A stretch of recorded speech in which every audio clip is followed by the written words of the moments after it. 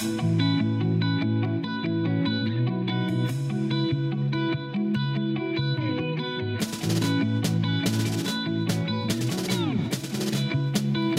is Gary, I'm Shanggar.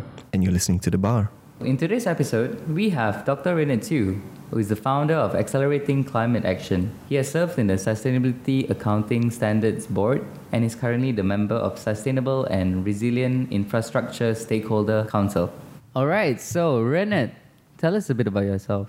Yeah, hi, I'm Renard. I'm a sustainability and climate change specialist. I do a lot of environmental advocacy here in Malaysia. When did this passion in environment start for you? For me, I would say at a very young age. I grew up in a small town in Kuantan and used to spend a lot of time with my grandparents. My grandfather especially was a bit of an environmental activist himself. So I think that was probably my first foray into environmentalism. But also, I guess at a very young age, I've also seen the devastating effects of climate change. Having been a flood victim myself, I've seen how it can destroy livelihoods. And I sort of grew up with this big question, in my head as to why this is happening so frequently.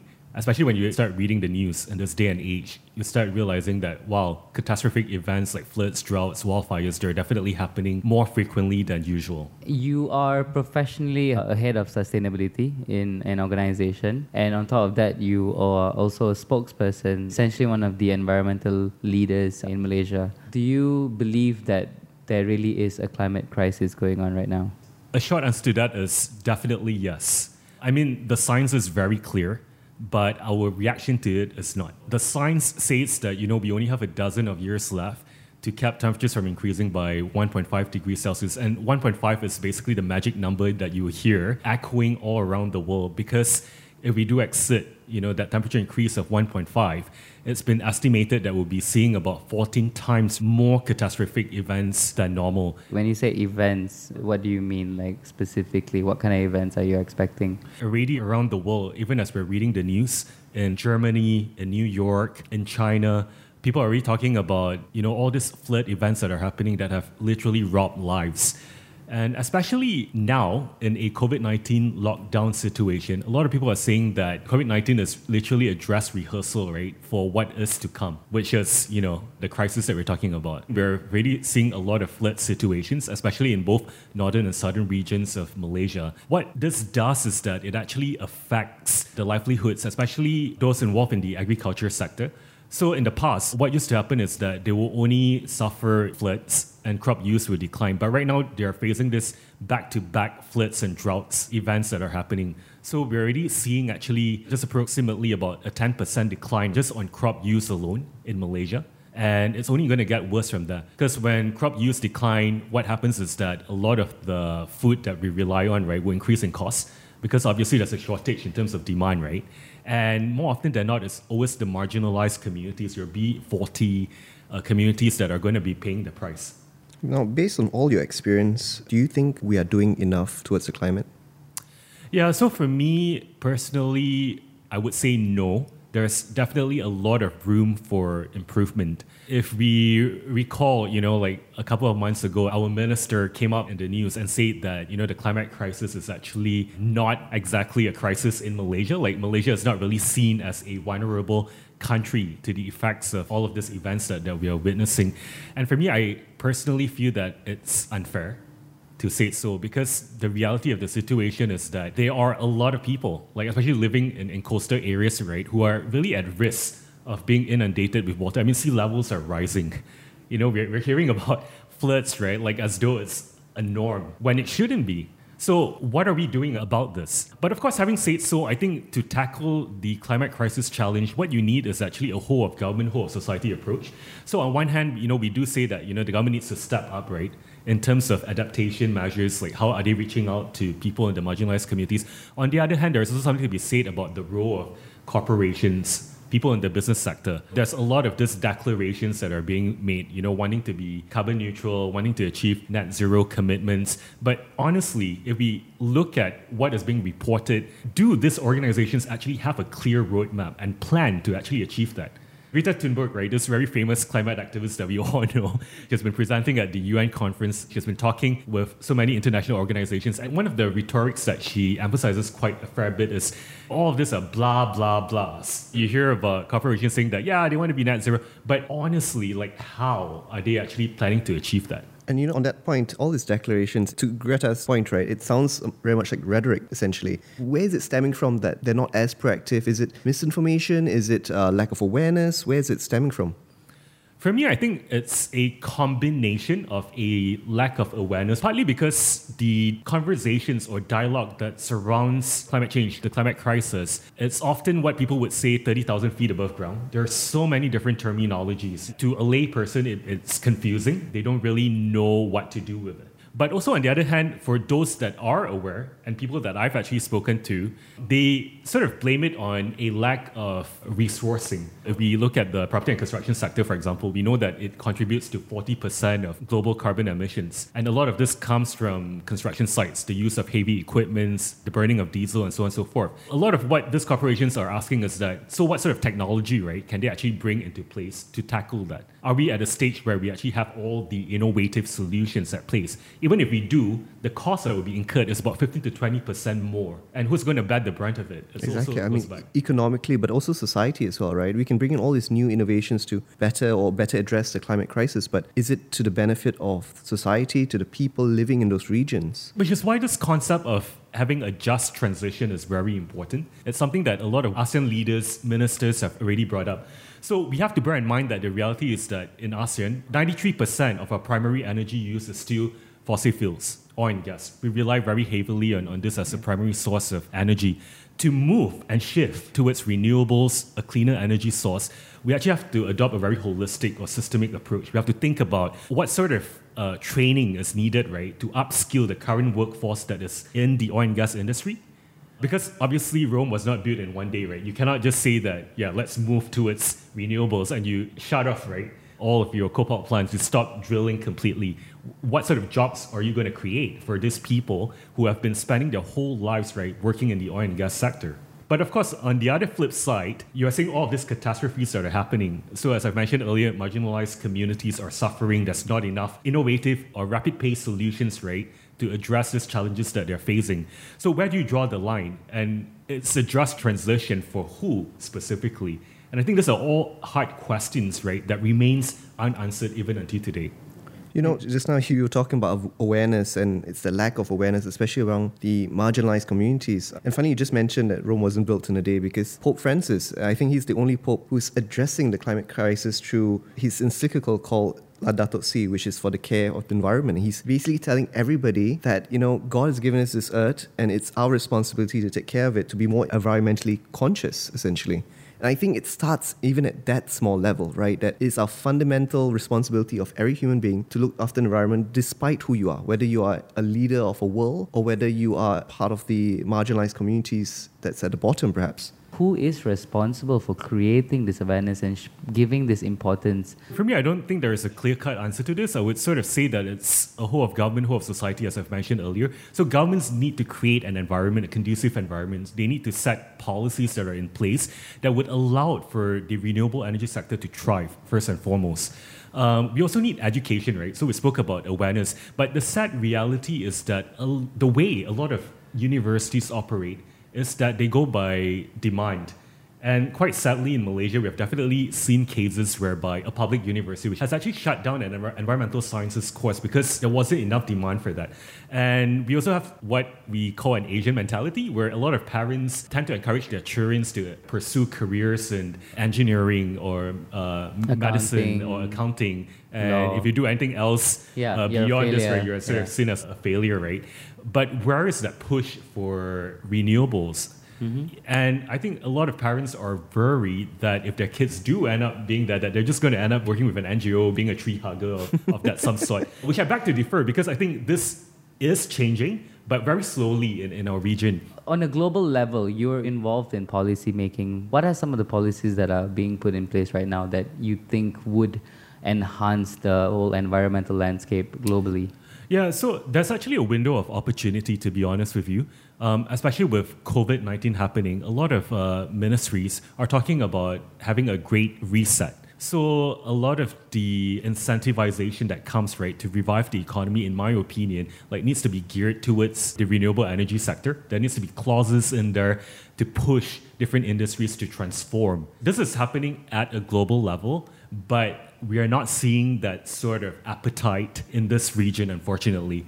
A lot of us just basically just want to get back to work. We want to restart, go back to normal as quickly as possible, that we don't actually think about what resetting actually means. And there's not a lot of incentivization that is geared towards that, which I think is problematic. Speaking about the reset, right? I feel like if anything, the past 2 years of pandemic that we've had, that was meant to be a reset and people are going back to normal again. If we don't learn anything at all over these past 2 years, what was the point of it? You know, like the earth healed, right? Like how are the stats on that? Like when humans stopped going out, they stayed in, there weren't cars and airplanes out. It's not technically a solution, isn't it? It's I guess a temporary band-aid that we didn't expect the earth to heal in that 2 years. I was watching a video this morning about Thanos and how he's this environmental terrorist, snapping half the population away. It said that it would take about 61 years after he had snapped half the population away for it to still go back to it being in a mess. Wow, so fast. So he didn't essentially achieve his goal if he only had knew the maths would have just added up that he will still come back to where it was. Which is a very great segue. I was going to ask you, how much of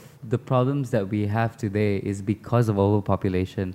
It was 10 years ago that we reached 7 billion, and within 10 years, we are now approaching 8 billion.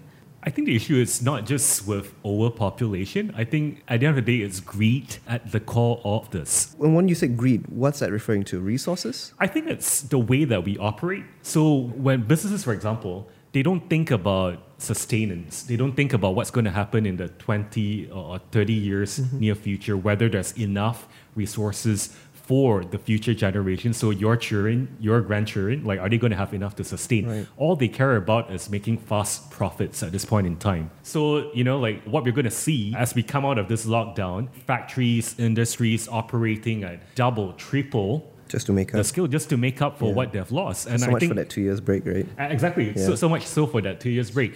But what has been really scary as well is that even with the global lockdown that we had, we were only able to reduce emissions by up to 5%, which is not enough to achieve the aspirations of that 1.5 magic number that I've spoken about. We need to actually escalate that by up to 41%. That's like 8 times of the global lockdown. But it also speaks about the scale of the challenge. At an international level, people are saying we got to keep that 1.5 degree, hope. Otherwise, we're all screwed. So essentially, we're at the 11-hour year. Would you say, are we simply just too late, or we don't have enough time to catch up to that magic number?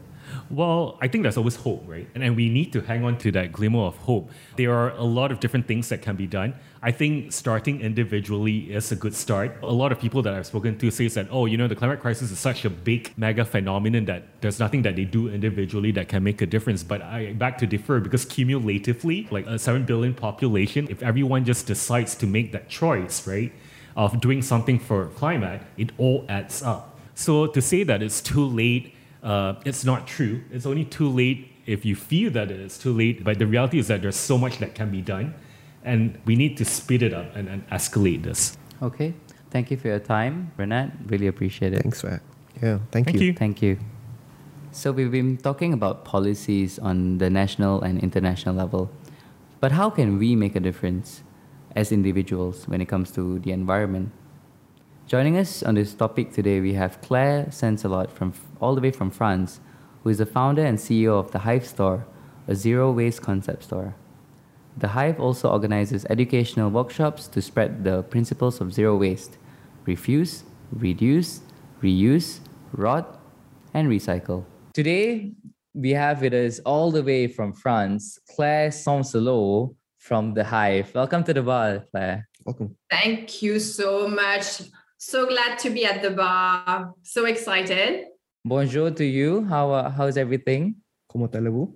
Bonjour, everything is great. We are end of October, but it's a sunny day, so I'm really delighted. Excellent. A good day to speak about your view on how things are for the environment and what's your view on how people are handling the climate crisis at this point. Okay, I'm a very positive person. However, right now, end of 2021, quite dark. Problem right now is all the governments know what they have to do, but for political, for economical reasons, they just don't implement. And then, of course, for their personal ego, they just don't implement it. So I think at this stage, we're going straight to the wall unless we have a citizen movement that sort of like tell government. But I'm very concerned. And mainly right now, we're having a big problem in Europe. We invested heavily in renewable energy, but we don't have enough. We're starting to be in winter time. And right now, gas is really expensive. Petroleum is really expensive. So the government is giving citizens more money to buy more fossil fuel energy. This is the aberration of the moment. So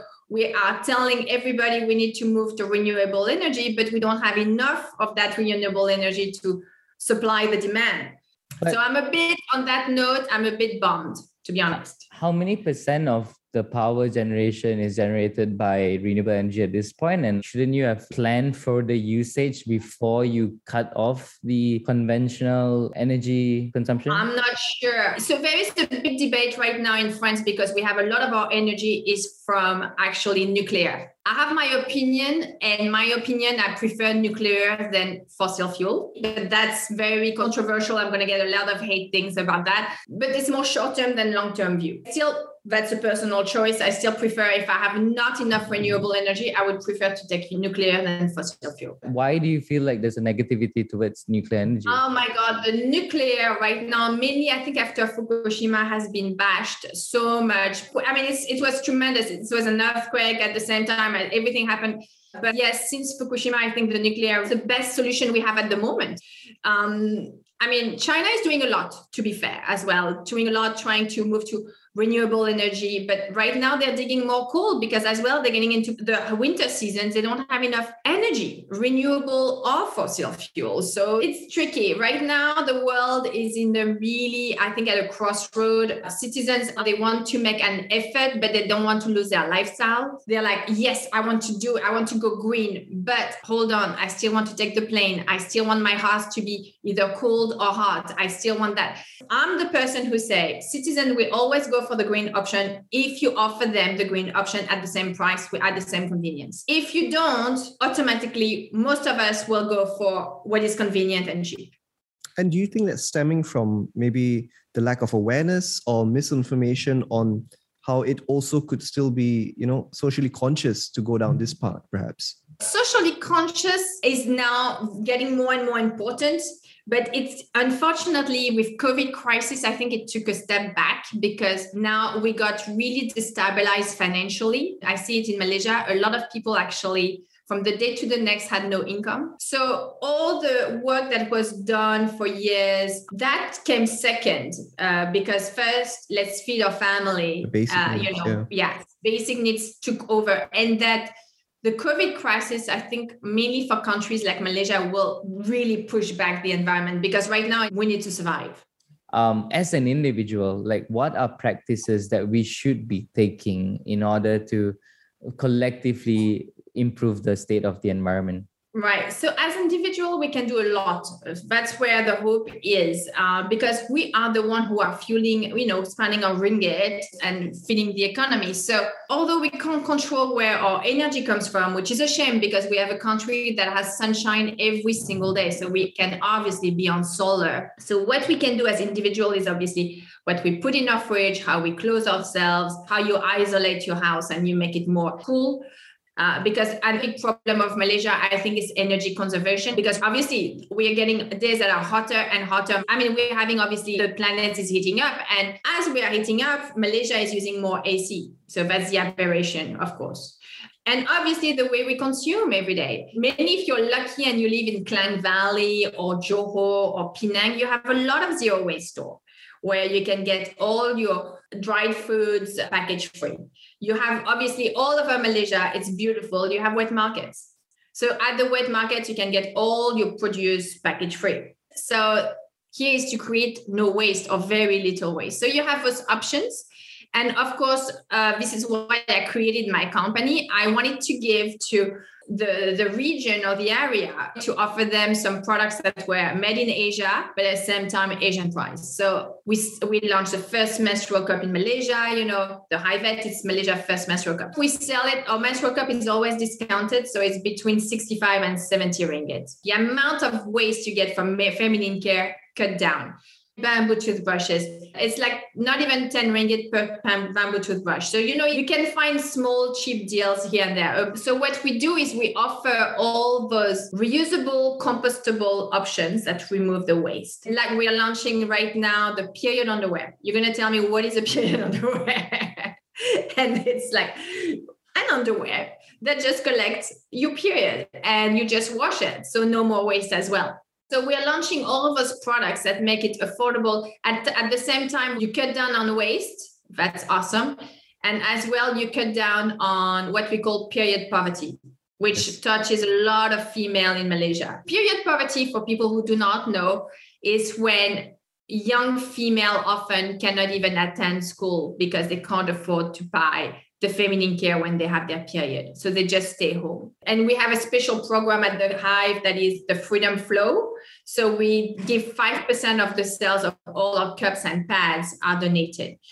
So we're fighting this, and it's part of the Zero Waste campaign. So it's win-win everywhere. But how about all the other waste that are being produced through other means that we are not paying attention, especially those e-commerce platforms and all, like the products that are being produced and sold in carton boxes and all the other packaging materials that are used that are not recyclable. And, what about that? Consumerism as a whole and the delivery of it. I know, but that's consumer choice here. People want those cheap items from the other side of the world. I mean, for them, it's up north.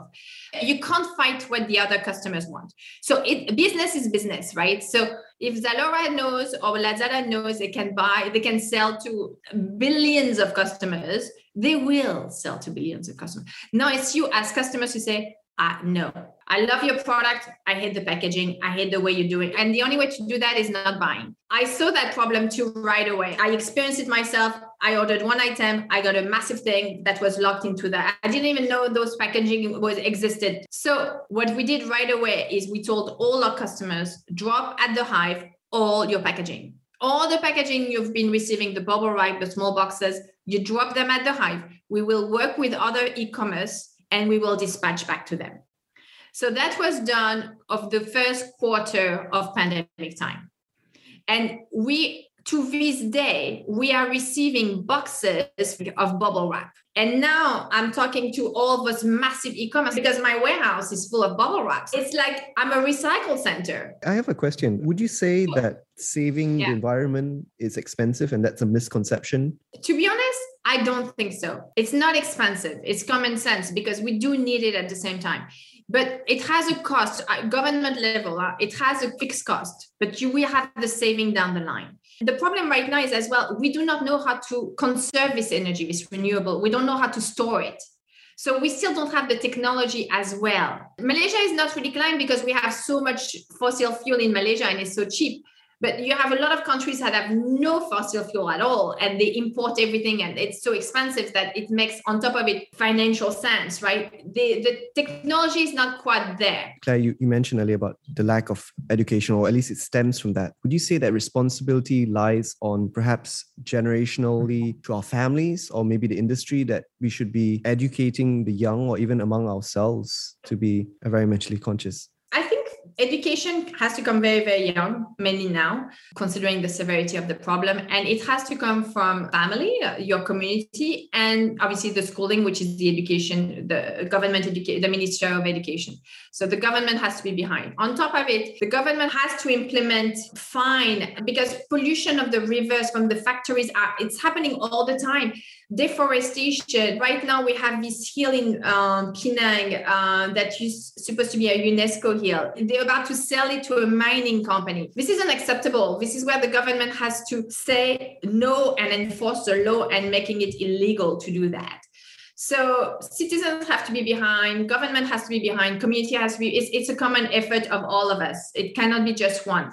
As a citizen, I've been extremely vocal, and I can tell you that a citizen actually has a lot of power. Because again, I'm going to cite my example, and it's not because I'm egocentric or anything. It's just if listeners are listening to this, I'm just a person who just didn't want to buy my products with so much packaging. So I opened the first zero waste store, to be honest, in Southeast Asia. Even Singapore and Bali didn't have one in 2016. I didn't know all of this. I didn't know the complication, but I thought I'm going to try. And if there is only one customer, it will be me, and let it be me, and let's try. But you see, right away, I mean, it took time, of course. Then it's a problem of business. It takes time and effort and passion, blah, blah, blah. But here's not a talk on business. Here's a talk on, you want to change something, you just do it, and you will see people will come to you and say, how can I help you? People will come to you. I like what you do. How can we? And I'm like, I don't know how you can help me, but that's what I want to do. How do we do it? I don't know, but let's figure it out as we go along. And then other people will come.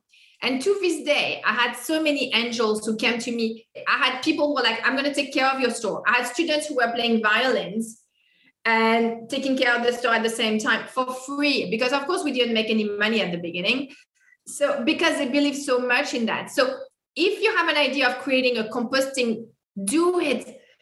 People will come and help you to build it. If you have a center, you talk to all your F&B in your neighborhood and say, we don't want any more packaging. Let's have a reusable system, Start implementing it. You might fall once, you might fall twice. Doesn't matter. You meet people along the way, interesting people who think like you, who want to change things, and you will see things. I mean, you will see the ripple effect. You did this, so then they will start something else that is as well community, eco-friendly based. That's a beautiful advice, because I was going to ask you what's your advice, or what are the steps that anyone can take, right? And that sums it up so beautifully. Yes. So I would say to any listeners, if you have an idea, do it. It doesn't matter if it starts with a crappy Facebook page. Who cares? People will come to you and say, hey, I like what you're doing. How can I help? You will see. It's in the universe.